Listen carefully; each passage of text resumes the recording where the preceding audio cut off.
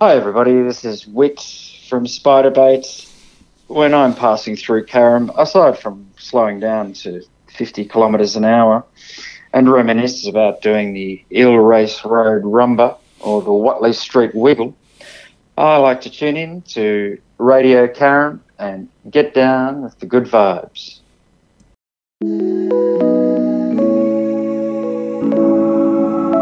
Welcome to the Strong, Single and Human podcast, a real look at single parenting, how to navigate the ups and downs of life with kids on your own while keeping sane. We cover all manner of subjects from domestic violence, dealing with childhood trauma, through to fussy eaters and how to help your kids become resilient. I'm your host, Claire Martin. Welcome. This week's guest had anxiety since the age of 4 years old. No one, not even her parents, teachers, her first psychologist, or even later the people in her workplace, understood what she was going through or how to help. It took over 20 years for her to get a diagnosis and another 20 years to research, learn and develop the insights, understanding, thinking skills and psychological strategies to get anxiety out of her way. She now shares practical evidence-based insights, strategies and skills to help parents, educators and other professionals and the children in their lives find freedom from anxiety, fulfill their potential and thrive. A combined 9 years of university study with more than 20 years of professional work in educational, clinical practice and elite sport. She has seen it all, heard it all, felt it all, and flourished through it all. And her ambition is to assist others to flourish too. She's the author of 2 insightful, practical, and impactful books on anxiety. Firstly, her best-selling debut book, Anxious Kids, and now her latest book, Anxious Mums. Hi, welcome to the podcast, Dr. Jodie Richardson. Hi, thank you so much for having me. It's such a joy to be with you. No, thank you for giving us the time to come on board and talk to us. So, look, I've introduced you as I do with all my guests and sort of given a bit of background, but you were saying that you had anxiety at 4. Yes. And what did that look like at 4? Oh, yes. I obviously could only tell that it was anxiety in hindsight. It's interesting as you learn more about yourself, isn't it? As your experience of anxiety or, mental health challenges unfolds, that you can look back and put the pieces together. What I can distinctly remember is that I started with a very upset tummy, which is a classic symptom of anxiety. And we know why. We know that when the body's going into fight or flight, blood from the digestive system is shunted and moved. It's relocated to large muscle groups so that we can defend ourselves and we can run very fast away from whatever the threat is. So digestion is not needed when we're fighting for our lives. And so it makes sense that the tummy upset is a symptom that a lot of people experience, but it's also a tummy upset that that's our dog who always comes and goes. So sorry about that. No, that's all right. The tummy upset is not accompanied by a fever. It's not accompanied by some of the other signs that might look like gastro or a virus or something. And so, of course, when I said to Mum, I feel really sick, I don't want to go to school, she would look at me and say, you look pretty good to me. So, and off you go, which is the very best thing, very, very best thing. I also had breathing problems. I couldn't catch my breath. I'd say to my mum, I can't get a full breath. And when we're anxious, we can breathe in very short and shallow ways, and it puts our carbon dioxide and oxygen out of whack, out of balance. And so we can have this need for kind of trying to get that full breath, but we're too stressed, anxious and tense to be able to get it. So they're the things that I remember. And I remember it was because I was in a very, very stressful classroom situation. Oh, okay. Wow. So, obviously at 4 you wouldn't have recognised that, like you said, and you recognised it later. But and like I've said, it took you over 20 years to actually diagnose this. It did. Nobody understood. No. I mean, but 20 years, that means you were like 24. Yeah, I was.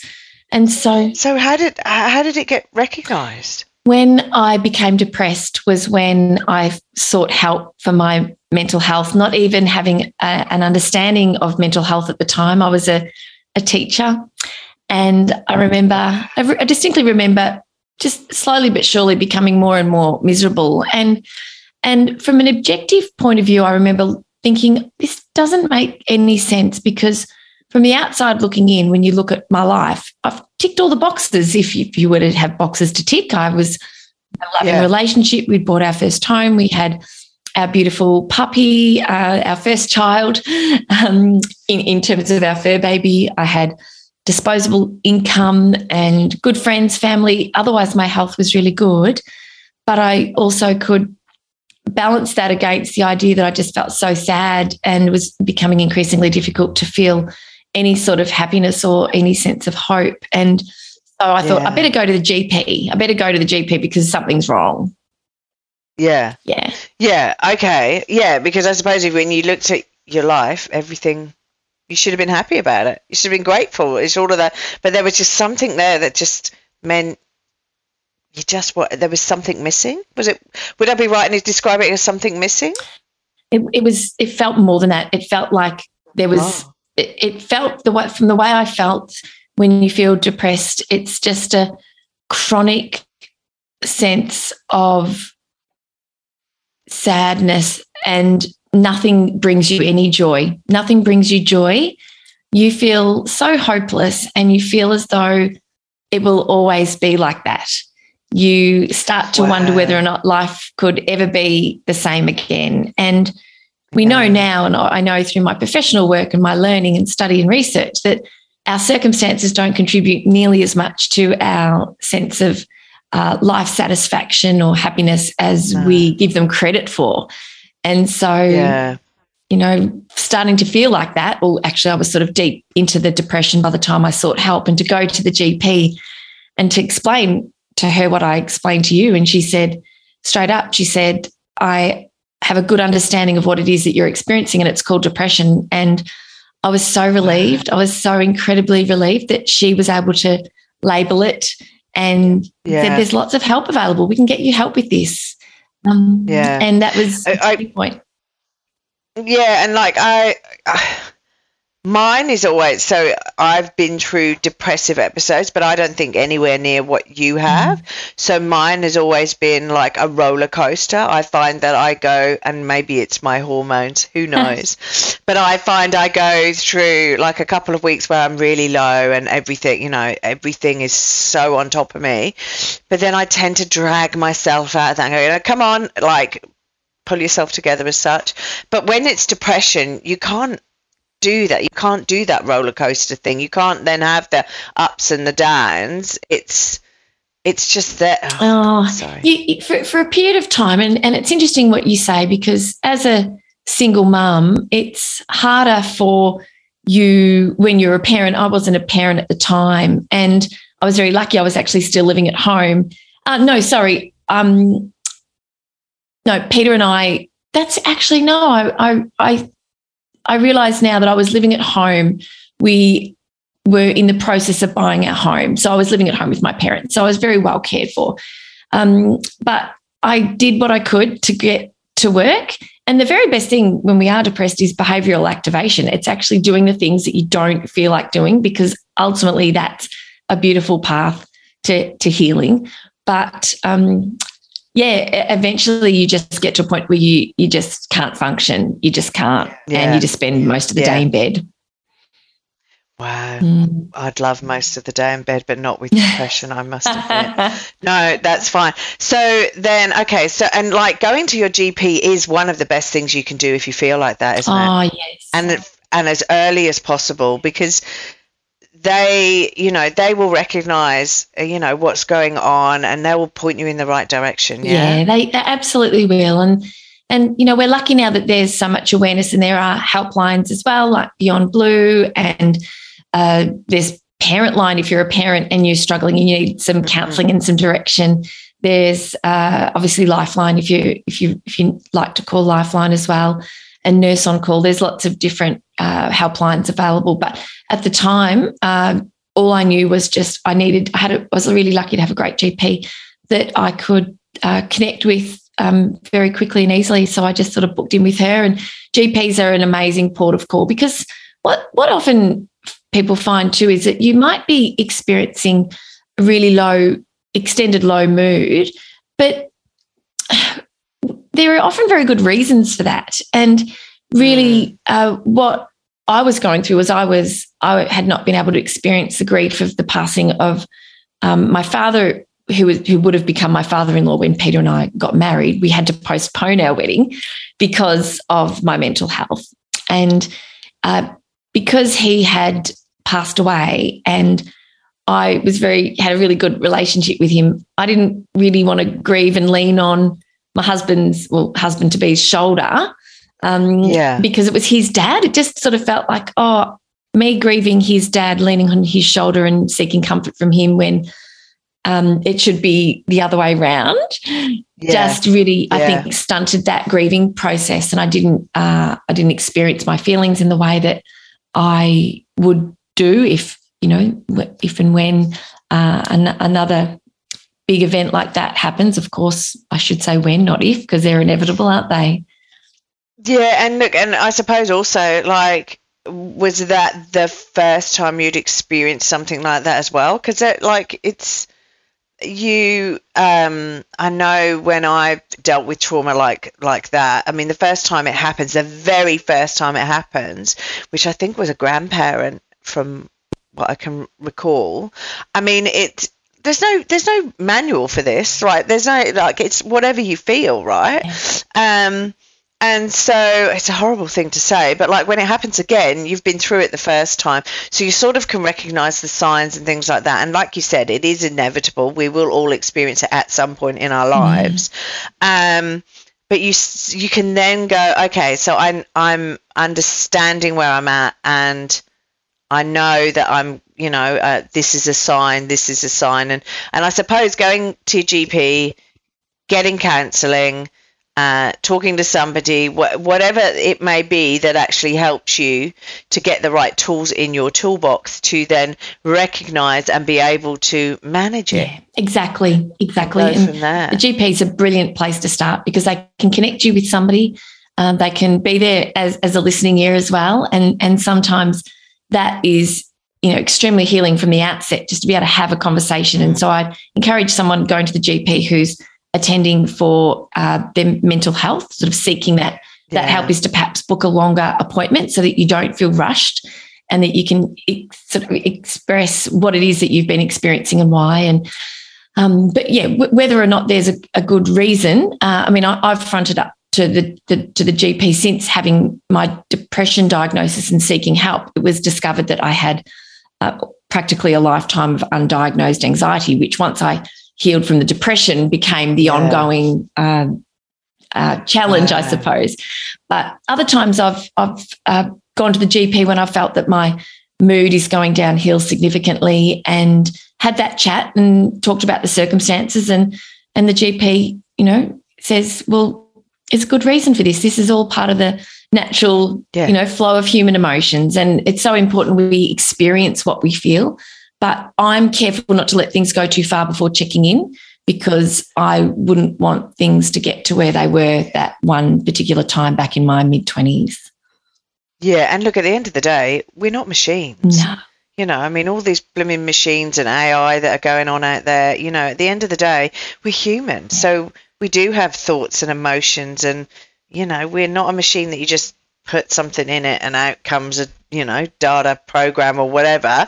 So I know. And look, and if people have concerns about their children, and I want to get on to looking at kids as well, and kids, and recognizing anxiety in children, because the earlier you can deal with anxiety or depression or any of those, the better, really, isn't it? Absolutely, because they are treatable, and the sooner you get the help, the sooner that you can start to break some of the patterns, particularly with anxiety. A very strong pattern and a classic sign of anxiety is avoidance, which is that I don't want to go to school, I won't go to the party, I can't speak in front of class, I don't want to sleep over, I can't go to camp, I don't want to go for the promotion. And all of those experiences are really difficult. And the more we avoid, it becomes sort of a downward spiral. And so breaking those patterns, having an understanding of what's happening, and developing new skills and strategies to manage when the anxiety is coming up, or when there's a set of circumstances where anxiety, will start to bubble up, then absolutely the sooner the better. Don't hesitate, because the worst that can happen is you'll go to the GP and you'll say, look, I'm concerned about this. And you'll have a conversation, whether it's about you, and they might say, look, I'm actually not concerned. I can see there's circumstances in your life that are reflected in what's happening. Let's come back to me in 2 weeks, come back to me in 3 weeks. And if it's a child, sometimes a parent will take a child and the GP will say, do you know what? Actually, what they're experiencing is developmental. So I'm not concerned. I don't feel as though we necessarily need any further action. If you wanted to, you could do this, but we could revisit it in a couple of weeks or a little bit down the line. So oftentimes you can get that reassurance that, hey, this isn't as big as I thought it was. And so, why wait? Just get that appointment booked, ask the question, because at least you're on a path to the help you need, or you get the insight into what's happening, why, and how you can start managing it from that. Well, exactly. And like in my situation, so my son went and saw a therapist 3 times because he was going through the I don't want to go somewhere, I don't want to do something sort of situation. And it was starting to concern me. And it was suggested to me, well, go to your doctor, see if they can suggest a therapist, go and take him to a therapist and see if you can talk about what's going on, find out, is he depressed, is he anxious, is there something else going on that you need to be more aware of. And we only went 3 times. She was like, yep, his anxiety is high, and it's due to these situations, and here's some solutions around dealing with those situations. I suggest X, Y, and Z, which basically supported what I was doing anyway. Yeah, like it was great. But 3 times, we went 3 times. She went, I think we need to see you again. He's fine, within himself and everything. But these situations, you need to put boundaries around these situations because they're causing his anxiety. And that was great. So it was almost like I had a professional person saying, yeah, what you want to do is the right thing. And so we did it. I think that sometimes, especially for children of an age where you can attend the appointments with the children, and some children really love that no matter what age they are. Others prefer to be alone. But when you're there and you've got those insights, sometimes it just gives you that confidence that you are making the right decisions, that the boundaries that you're putting in place, that the way that you're approaching the situation is in line with what a professional would recommend. And often too, I think as a parent of an anxious kid, it can be easy to sort of tiptoe around a little bit more as well, and perhaps not address the normal everyday things that as parents we address with our kids. And we don't want that either, because that's another type of avoidance. And so it's really... So how do you, if you think your child is anxious or is giving you the, I don't want to go to school, I don't want to do, how do you approach that with them? Because I can understand some people would be sitting listening to this going, well, I'm not going to take them to the doctors just because I don't want to go to school for a day or whatever, or a week, or, a term. And, I was getting that from Oscar, and and I don't know this, so I shouldn't say this, but like some of the time I feel sure it's because he can't be bothered to get up, get dressed, get out the door and do it. And maybe that is the case because it is only occasionally, but I don't know. It could be that there's something going to be happening at school that day that he's anxious about, that he doesn't want to deal with. So how do we, as parents, not dismiss what they're saying and try and get to the bottom of it and find out, is it because they're really anxious, or is it just that they're bored, don't want to get dressed and want to watch YouTube all day? Sometimes it's hard to know.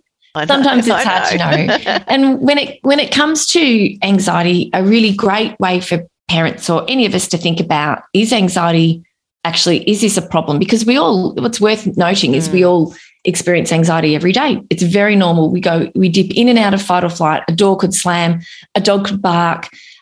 You could walk into a room that you think is empty and someone's in there. You're having a meeting with the boss who doesn't say, I need to see you at 3, all good. We want that all good. Because yeah. I hate that when they go, oh, can we just have a quick catch up? And I'm going, oh, okay, what have I done wrong? Who's made a complaint? What haven't I done that I forgot I was supposed to do that I really just don't, all of it. And that is anxiety. It is. It's all that anticipation of a threat. It's all that future thinking. And I think all the worst stuff, like it could be, oh, they want to give me a bonus. They want to, like, I really should change my mindset a little bit to like, I'm getting told off. But I suppose that comes from my childhood. It's a very protective mechanism in our brain. And the idea of the alarm that goes off in our brain is all about keeping us safe. And so if we can mitigate, you start to think about start to worry about what it could be. Can I mitigate it? What can I do? How can I gain a sense of control over this situation? That's all very natural when that happens. And we have a natural negativity bias as well, because again, that's what helps sort of keep us safe from an evolutionary point of view. But one of the key insights is that if it's really getting in the way of daily functioning, it's a problem. And so if you have, everybody needs a day out of the routine every now and again. We all do, our kids included. And so if it's the odd day out of the blue, then, and their temperament and everything else about them is pretty cruisy, and you haven't noticed anything particular going on with them and they haven't said anything, you could, reasonably assume that, they're just a bit tired, and keep those conversations ongoing, let them know it's a one-off. But if it is a week, if there's a child that doesn't want to go to school for a week, then because unfortunately a school refusal kind of gets its claws into family life, it's very, very serious and it's very hard, very slow. It's possible to come back from, absolutely, but it's a slow process and a challenging one for parents and for kids. So really the idea is anxiety getting in the way of daily functioning? So if I use an example often, my daughter has a friend who has a phobia about chickens. Now, that's terrifying for her, but it's not really getting in the way of daily life. It's huge, high anxiety in the instance that she pops around here and we keep our chickens. Oh, and you've got chickens. We've got a not very nice rooster. Yeah. So I'm a bit scared of the rooster, actually. So that's as long as she doesn't, want to grow up and be a chicken farmer, which she never would because she's so frightened, it's not a problem. It's something that she may choose to deal with, but it's not getting in the way of day-to-day kind of operations for her and getting in the way of friendships and school and going places and doing stuff. That's right. Yeah, unless there's chickens there. And I have to agree with her. There's only 2 animals that I would eat, really, and that's chicken and fish. Because fish, you don't know what they're thinking, and chickens are just nasty creatures. Well, they pick on each other. Yes. We see that. We see that. And the rooster's very protective, and he's only doing what. But I'm vegetarian, so I don't eat chicken. But I do tell him, I do say to him every now and again, if you're not careful, mate. Yeah.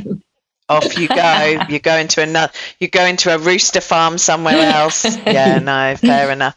No, but I can understand. Okay, so sorry, let's get back on topic. So, so she is so it's not really affecting her daily life as such. Yeah, is correct. What you're saying correct. About the chicken. And so in answer to going back to your question about sort of how do we know, it's open communication. It's really being present. So not just in company of our kids, but being present and being there and keeping communication lines open with our children and letting them know we're available for them. And when they do share with us something that's going on for them, really the thing that they need first and foremost is empathy and validation. So we can immediately become anxious. I think sometimes when our children share an issue with us, yes, we can become anxious, and we want to, we can, and that there's this contagious nature of anxiety. So our children can read that in us, and then all of a sudden we're not the calm parent that will co-regulate with them and help them settle their system. All of a sudden our system's winding up, and that's hard for those of us who have anxiety as parents, but an understanding of it is a first step to being able to help manage it. But the empathy, when they share what's happening, the very first thing is to say, oh my goodness, that must be really hard. I'm sorry that you've been going through this, or I wish that hadn't happened today, or that happened to me when I was in school and it really didn't feel good, and validate how they feel, because all feelings are valid, all feelings are okay. And that's the first step. And then from there, maybe not in that moment, because when there's very high anxiety, it's hard to think straight, but that could open the door to getting a bit more of insight about what's happening at school. And if they don't want to go, connecting with the teacher as well. For those of us that have kids who have very close circle of friends, and we have a close circle of mum friends, it's easy to pick up the phone sometimes and say, oh, has so-and-so said anything about what's happening? And you peel back the layers and start to get to the bottom of what's happening so that you can, address it. But the avoidance of any situation just amplifies the fear and threat of that situation, makes it so much harder to attend to.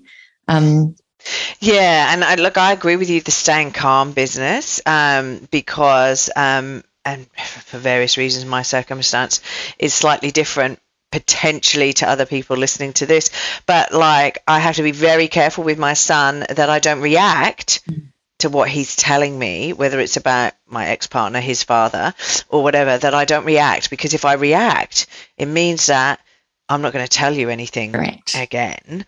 And I have to be very careful how I manage that with my ex-partner, his dad, and communicating to them about the things that I've learned. That sounds already seedy, but it's not. But it's just around managing my ex-partner and also managing my son and the conversations that happen around that. But I've found that not reacting and going, okay, well, thank you for telling me that. That's really good. And okay, that's, exactly what you said. That must have been really hard being in that situation, has sort of meant that he's gone, oh, okay, so I don't have to be scared about telling you something. You actually sort of understand what I'm saying, or are trying to. So I agree with you, and Richard, and completely agree regarding anxiety. I think every parent, whether you suffer from anxiety or anything like that, all has anxiety when your child comes and tells you something. You go, oh, that's not supposed to happen, or oh, how could that have happened? And that is the intake of breath, and that's your first. Oh my God, okay. But also another thing, I interviewed a gentleman the other day, and another thing that they said was, don't try and problem solve your child's issue. Don't go straight in and go, oh well, if somebody's doing this to you at school, you need to do X, Y, and Z. Or if you feel like this, you need to do X. Because as parents, we want to problem solve. We want to take all of that away from our children, and just make their lives great and happy. But what we're doing is we're not helping them. I agree wholeheartedly. And an important message for our children to learn is that it's not actually, I don't like the word normal, I'm using air quotes, but it's not normal to be happy all the time. It is not. It is, the human experience is one of highs and lows. And so much of what makes life amazing and rich and full of meaning can be really, really hard. And we just have to look at our relationships, or being a parent, or obviously this is a podcast geared at a large group of the community who can really relate to that there's so much good that can come from relationships, but there's so much challenge. And so if we help our children develop this idea that it's completely normal to have all sorts of emotions, and we don't need to fix it, we don't need to cheer them up, we need to let them experience what they are feeling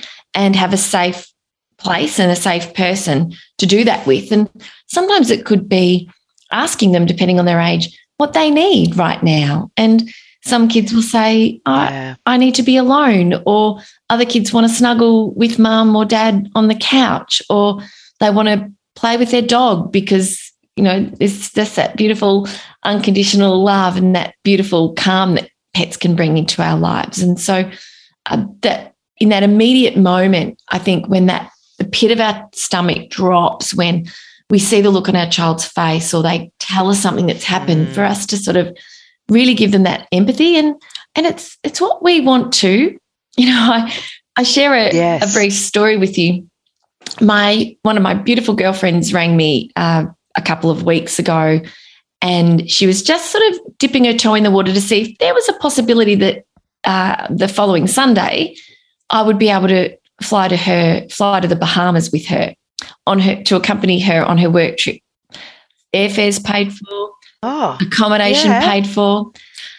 And I was just in this fleeting moment just going, oh my gosh, picture myself in that beautiful water and on those beaches just with nothing to do but just relax and read a magazine or a book.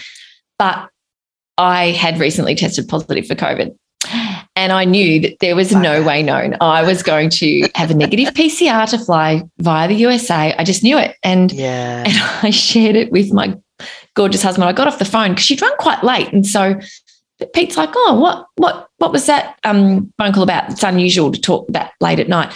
And I said, and he goes, well, at least we got to go to Eden. And I felt like Eden, for everyone who's listening around the world, Eden is actually in country Victoria. Actually, it's the south. It's the south coast of New South Wales. Yes. Oh, there we go. No, South Wales. See, I don't know. What do I know? I'm an English person in Australia. No, but it is. Yeah, yes, you're right. It's a beautiful little spot. It's a little fishing town, but it ain't the Bahamas, let me tell you. And whilst it was a beautiful family holiday, in that moment, what I needed someone was to feel really, really a lot of empathy with me, just to say, oh my gosh, I can't believe it. Such bad timing. I bet you're so disappointed. That must be really hard. And then a couple of days later, there was some sort of a joke, and I'm like, about the Bahamas. I'm like, too soon, way too soon. So we need it too. We don't want somebody to come in and tell us why we shouldn't feel that way. And I need to add that Pete and I have been together a long time, and he's absolutely amazing. And most of the time he responds in the way he's learned is the most helpful response over the years, but we're human and we don't always get it right. Exactly. Yeah. And exactly. And he probably wasn't even thinking at that time when he made that comment. But this is the thing, isn't it? He might just have been joking and laughing, thinking, oh, well, you can go because you've got this test and blooming old COVID. But yeah. Oh, don't. I know. So what I wanted to ask while you were talking about those different situations and scenarios is, where does anxiety come from? Like, where does it, is it nurtured in us through being in the family that we're in? Is it nature? So is it in our genes as such? Do we, has it been imprinted 3 or 4 generations ahead of, in the past, and we just get it through our genes? And I know there's big discussions, and I've spoken to several people about this imprinting of trauma and imprinting of, anxiety and various different things like that. So where does it come from? There's definitely the intergenerational aspect of it, and I can speak to that in my own family. My maternal grandfather had OCD. And very severe. I mean, OCD, I think, look, I don't need to say severe. If you have OCD, it is severe. It is a very challenging mental health condition. My mum has anxiety and I share this with permission, she has anxiety. And so there was that genetic coding. And in 30 to 50% of people who experience anxiety, there can be that genetic coding. But in the same way that we all have genetic coding for muscle growth.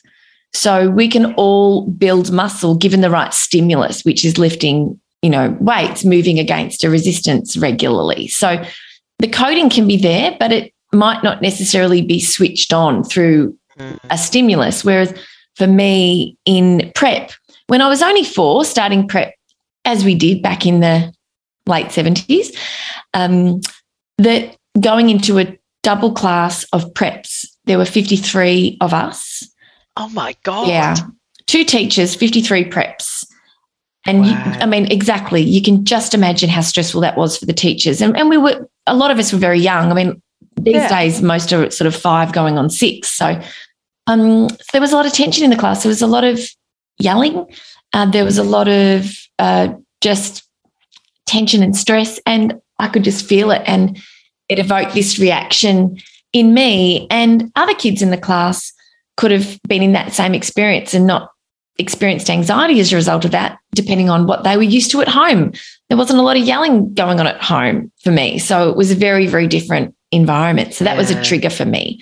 So there are other people who can experience a very distressing event in their life, perhaps something in the workplace, perhaps a proposition by a colleague, an inappropriate proposition, or something that is puts you in a very stressful, threatened position, depending on the power ratio between you and that colleague, for example. And then that because it's the brain, we have senses that are looking out sort of for cues of safety or danger.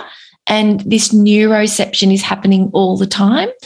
And so the minute that you found yourself in a threatening situation with, say, a colleague in a workplace, then the anticipation of confronting that colleague or seeing that colleague or having to work with that colleague in an ongoing way will trigger this anxiety, because it's preparing your body for the threat that we have to face. It's powering us up in ways that really are going to put us in a position where we're the best prepared to run or fight. Yeah. And so when we think about the symptoms, that's not good. It's in a nutshell, it's our brain and body's response in anticipation of a threat, and that's where it comes from. So it can be something triggered that was sort of programmed in our genes, or it's something that is caused by an external event, and usually a combination of both. Yeah. So with that understanding, then can kids just grow out of it on their own, or do we need to? Because some people say, "Oh, they'll just grow out of it," and I go, "Do we need to we need to help these children?" And I'm specifically saying kids, because obviously when you get to an adult and there's no growing out of it, then you're an adult, right? So, but I don't know. Does it wane? It's really interesting. I recently was chatting with a friend and colleague of mine, Anna Maritos, who's in the UK, and she was saying, she is a group therapist, and she was saying that she when she works with clients regularly and over many years, that she sees anxiety resolve as people take the time, and it's not always easy to do that, but in a safe, beautiful space, and Anna's amazing. You can do that, but it's most often we talk about anxiety as something that we learn to move to its rightful place, something that is there to protect us, to manage. We need anxiety to keep us safe. We want our kids to have that anxious feeling in their tummy when somebody they don't know meets them in the car park when mum's running late, and that person says, "Hey, how about I give you a lift home? Mum said to give you a lift, she's running late." And when even though it's not at a level of consciousness, if we help our kids to tune into these feelings in their body, those gut feelings, that's anxiety doing its job. So we need it. But it's when it's getting out of hand, it's when it's bubbling up under circumstances that are not threatening, when it's an opportunity as you're getting a little bit older to go and have that first sleepover at a friend's, and there's so much anxiety about separating and lots of worrying thoughts about what will happen to mum if you're not there, what might happen to you, and this overwhelming sense of anxiety in the body, all of the physical symptoms that just really say no, stop, avoid, because it's all about protection. So completely normal anxiety we need. And what happens is it rises when we're facing a stressful situation, when we maybe we might witness a car accident and our heart races and we become sort of anxious in the moment because our fight or flight response, because there's been this very loud noise. But then, we realize, oh my gosh, that's terrible. No one was hurt. There's help. I don't need to do anything. Off you go, and you continue on your way to your coffee with your girlfriend, for a catch up. And then your system starts to settle. The heart rate slows, the breathing returns to normal, the muscle tension releases, the tummy starts to feel okay. That's normal. That's normal. Yeah? That's what it's meant to do. But what you're saying is somebody with anxiety that it's affecting their life, they wouldn't have that come down as such, through want of a drug reference, but they wouldn't have that come down from that elevated anxiety level because of a loud noise. They would actually still be anxious while they're having their coffee in a safe environment as such. Correct. And it's the part of the brain that is responsible for this reaction is enlarged and more sensitive in those of us with an anxiety disorder. And so I have an anxiety disorder. I'm medicated for my anxiety, but the medication it's highly recommended. The medication is taken in conjunction with therapy. And I've had many, over 10 years of therapy I've had, and I obviously have my own behavioural therapy training, which I use on myself. Yeah. And so the medication for some people like myself whose anxiety is so high that when your anxiety is high, the prefrontal cortex behind the forehead, the executive functioning part of the brain that really helps you to think straight is not available. And so for some of us, the medication helps to bring us to a point where we can take on board and learn new strategies and tools and thinking skills, and we can have enough of that pause between something that happens and our response to be able to use what we're learning. And so it's been quite the lifesaver for me. But for people with an anxiety disorder, typically the amygdala is enlarged and more sensitive and fires off that alarm of threat much more frequently. And sometimes even you can feel highly anxious and you don't know why, because something's been detected that you haven't consciously registered. It could be a scent. It could be a scent of a person who caused you grief in the past. It could be the same aftershave or the same perfume. Or same perfume. Yeah, it could be a scent, because it's our senses that are taking these things in, and that's why sometimes we can have all of these reactions switched on, and we can feel really highly anxious, and we're like, I don't know why I feel this way.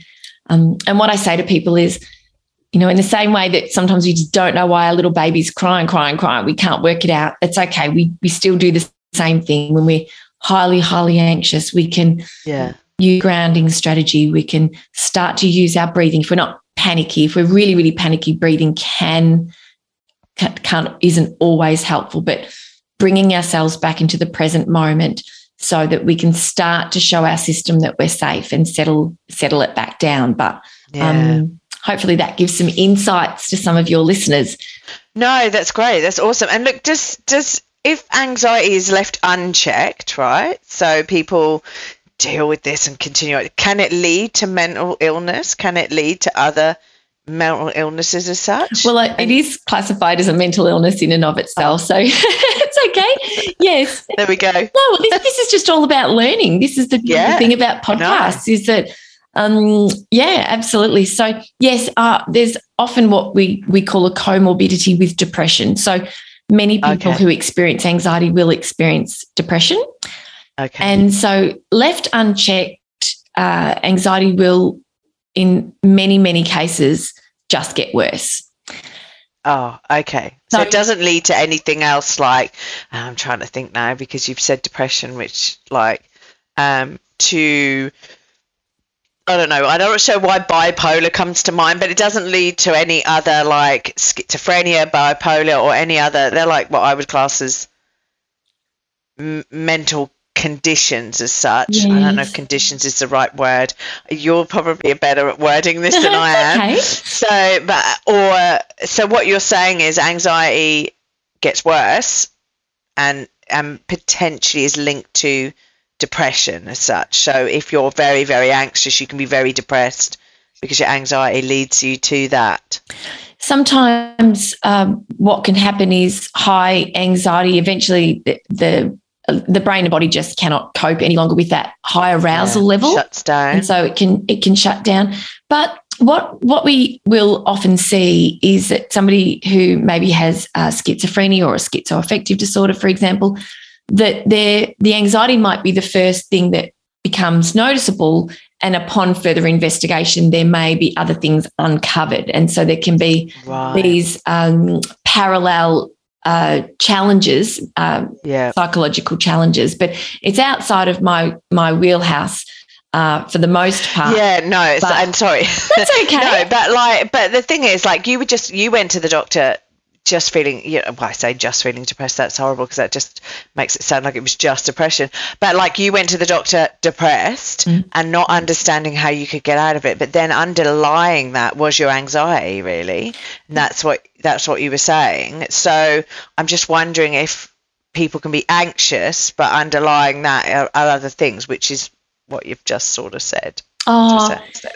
Yeah, I guess people are anxious for lots of different reasons, and look, it's something to. I think things come to light over time, depending on circumstances, and so some people, and there are people who might experience a discrete period of anxiety when there's a very difficult situation in a workplace, and they're able to move, so it's prolonged. Move on from the workplace, put a lot of good skills into action over time with the right counselling and support, help, new environment, and not the same triggers, and that can settle. But other people might experience anxiety that may, in time down the years, there may be other things about the person's mental health that are uncovered, but it's not a given. But it can be hand in hand with other challenges. It's very individual. Yeah. No, that's fair. That's fair. So, look, how do people get in contact with you regarding if they want to learn more about, if they think they've got anxiety, if they want to learn more about and help their anxious kids or whatever? I mean, how do they get in contact with you? Oh, gosh, there's lots of ways. So drjodirichardson.com is my website, DRJODI Richardson. And that's a place where you'll be able to have a look at the 2 books that I've written. I co-authored Anxious Kids with Michael Gross. And in 2019 and in 2020 in lockdown, the irony is I was highly anxious writing a book called Anxious Mums. And so that book is also available there. And, of course, I'm active on Instagram, LinkedIn and Facebook. And I have my podcast, of course, which is called, Hello Anxiety. And so that's a place where people can connect with me through there and learn a little bit more, learn a lot more, and learn a little bit more about my story as well. Yeah, no, that would be great. That's great. Awesome. And I'll advertise all of those. I'll put all of those links in the actual details for the podcast. So that's cool. So, look, I just have one final question for you. Go ahead. Not sure if we can hear the tingling in the background because my son's at home with me today. So if you could have a superpower, what would it be? What would it be? Oh my gosh, question without warning, a superpower. Yeah, a superpower. In the past, I've answered this question in really lame ways where I think of superheroes. No way is a lame way. I think of superheroes and I think about X-ray vision and things like that. But I think my superpower would be to connect people with the right people that will serve them well in their journey through life. I really think that would be an amazing power to have, to help people come together and find their tribe who understand them, support them, and lift them and raise them to be the best they can be and to cope when things are tough. Connector woman, that's what you'll be. No, all good. Yeah, no, look, I think that's good. I think we definitely, I think the world in general throws people at us when we need them, or situations and circumstances to go, hey, you need to really sort this out, or hey, this person's here to support you and help you do X, Y, and Z. I know that's happened to me quite a lot in my life, and that's, you know, that's great. I think we need to do that. So having that skill and being able to connect people would be brilliant. We all need good people in our lives. It really is the thing that brings us the most joy and happiness. It really is. Definitely. I agree. Yes, very much so. So look, thank you. I know you're busy, so thank you so much for spending the time with us. And yeah, look, have a great day. Thank you for having me, Claire. It's been so lovely chatting with you, and thanks for inviting me. We've chatted several times, haven't we? No, it's great. I love talking to you. It's brilliant. Look, thank you. Have a fantastic day today. Thanks so much, Claire. You take care of yourself. Bye. Thanks for listening. If you've enjoyed this podcast and you would like to hear more, please hit subscribe wherever you like to hear podcasts. If you would like to support us further, share this episode with your friends and family.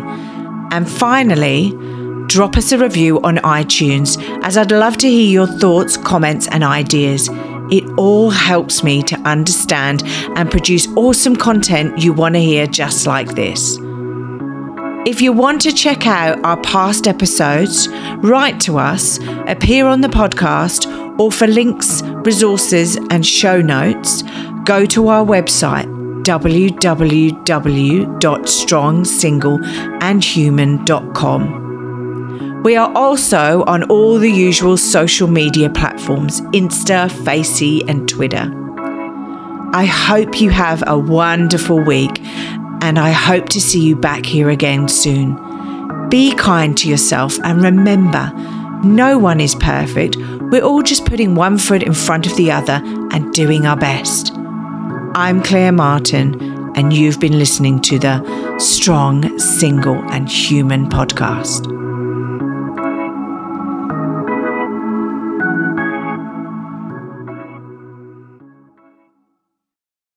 Hi, this is Matt Joe Gow, and you're listening to Radio Carrum, which is local community internet radio. And we were having a chat about community radio earlier and how important it is to Melbourne, how important it is to the scene here, the music scene, but also the wider community. So check out Radio Carrum, tune in.